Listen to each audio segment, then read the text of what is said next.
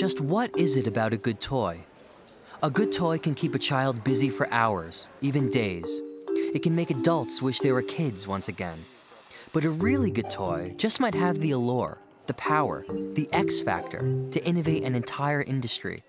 Or at least that's the hope each year at the Spielwarenmesse International Toy Fair in Nürnberg.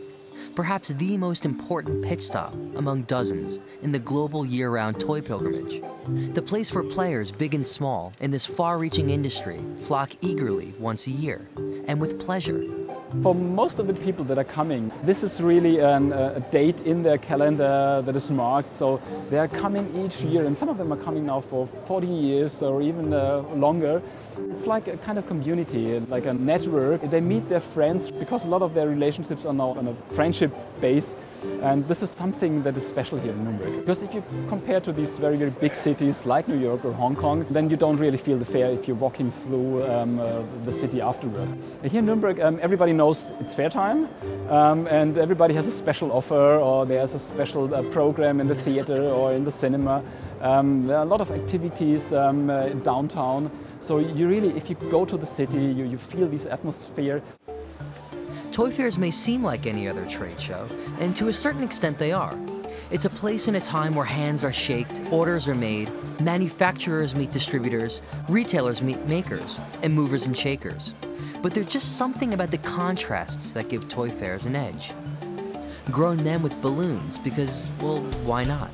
Pretzels stacked like Pez in large plastic bins. Oh, and plush zebras zooming past on wheels. Is this all a dream? Some might find it hard to get serious about toys. In Nuremberg, with its pavilions manned by NBA-wielding Peter Pans, the job is to think like a child. If someone sends you a catalogue and you look at a photo of a product, it's nothing compared to actually being right up close to it and being able to squish it. You know, put yourself in the mind of a child. If you look at a teddy bear, it may look nice and soft and fluffy, but you don't know. You see people going around with their wheelie trolleys and holding press packs and trying to find out what's going to be out there and what's new. They're here with their budgets to look at stuff that hopefully is going to make them money by selling it in the shop. If there's a lot of people, it usually means there's a lot of business going on, and that can only mean good things for the trade. The strength of the toy industry long ago joined the likes of death and taxes in the ranks of things that you could almost always count on. It's a sector reliably said to be crisis-resistant or recession-resilient, and economists prove that children usually get what they want, parents' bank accounts be damned. Key to this resilience is constant innovation, and innovation was everywhere in Nuremberg. Brand new to 2014 show was the Trend Gallery, a hall where experts and editors, professors and lecturers all gathered around glass displays full of cutting-edge products. Toy expert Renee Rice was one of them. She was chosen to be among the inaugural Trend Committee this year. It's an art and a science, because you can't always predict what you can put all the pieces in place to make it a successful franchise, a successful product. But if the kids don't grasp onto it and they don't really resonate with the kid, it's not going anywhere. The international team toiled in back rooms over coffee and plastic and lots of colored wood to arrive at 4 areas of growth in the toy industry.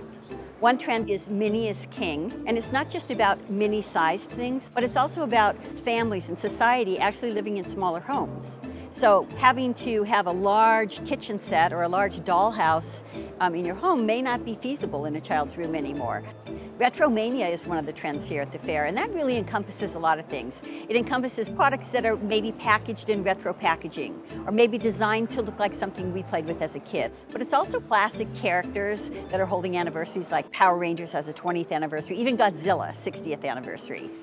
The toy industry is fairly tightly knit, with a packed trade show schedule that rivals a headline band's world tour. Executives are bound to develop close relationships over the years. In the toy industry, people move from company to company, but they tend to stay in the toys and games industries. They stay because they love the people, they love what they're doing, they're building things for children. It's like a big family. But not everybody in Toyland hops from company to company. Andreas Schauer runs one of the great gems in Germany's glistening toy-making crown, Playmobil. This year, the company turns a ripe middle-aged 40 and is celebrating record sales of its iconic 7.5 centimeter figures. From its original characters in the mid-1970s, a tiny Indian, a knight, and a construction worker, 2.7 billion have followed. Andre has been with the company for over 2 decades and has seen the industry grow in unexpected ways. In 1974, Playmobil was first presented on Toy Fair. And actually adults, buyers who saw it, they weren't really convinced about it. The figures were fairly expensive compared to what they knew from the market, but they were wrong. The kids really appreciated it, and now it's 40 years of continuous success. When I joined the company, the whole industry was more laid back, but then the computers got into the kids' rooms. It put on the big brands more pressure to come up with novelties. While we had something like 30 to 40 novelties back then, we now introduce up to 150 items a year. I think the most important part is that it's fun. Our team manages to really put a lot of play value into the toys, making it very attractive so that it doesn't sit in the corner but gets in the middle of the room, that it inspires the kids, getting new stories to their mind. That's the most important driver of the success of the brand.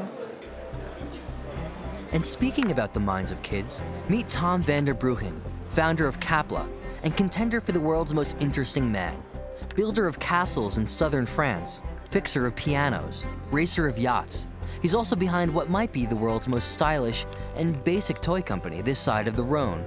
Kapla is all about back to basics, a primal love of wood and touch in an era when circuit boards and apps were limited to the pages of sci-fi magazines and forward-looking pulp fiction. It's a simple construction toy made up of identical wooden blocks. It's beautiful and very, very fun. I discovered that all blocks for children you can buy are far too massive to construct. They never build the breaches, you can't make the floors, the roofs and whatever. So I knew that you need a plank and not a block.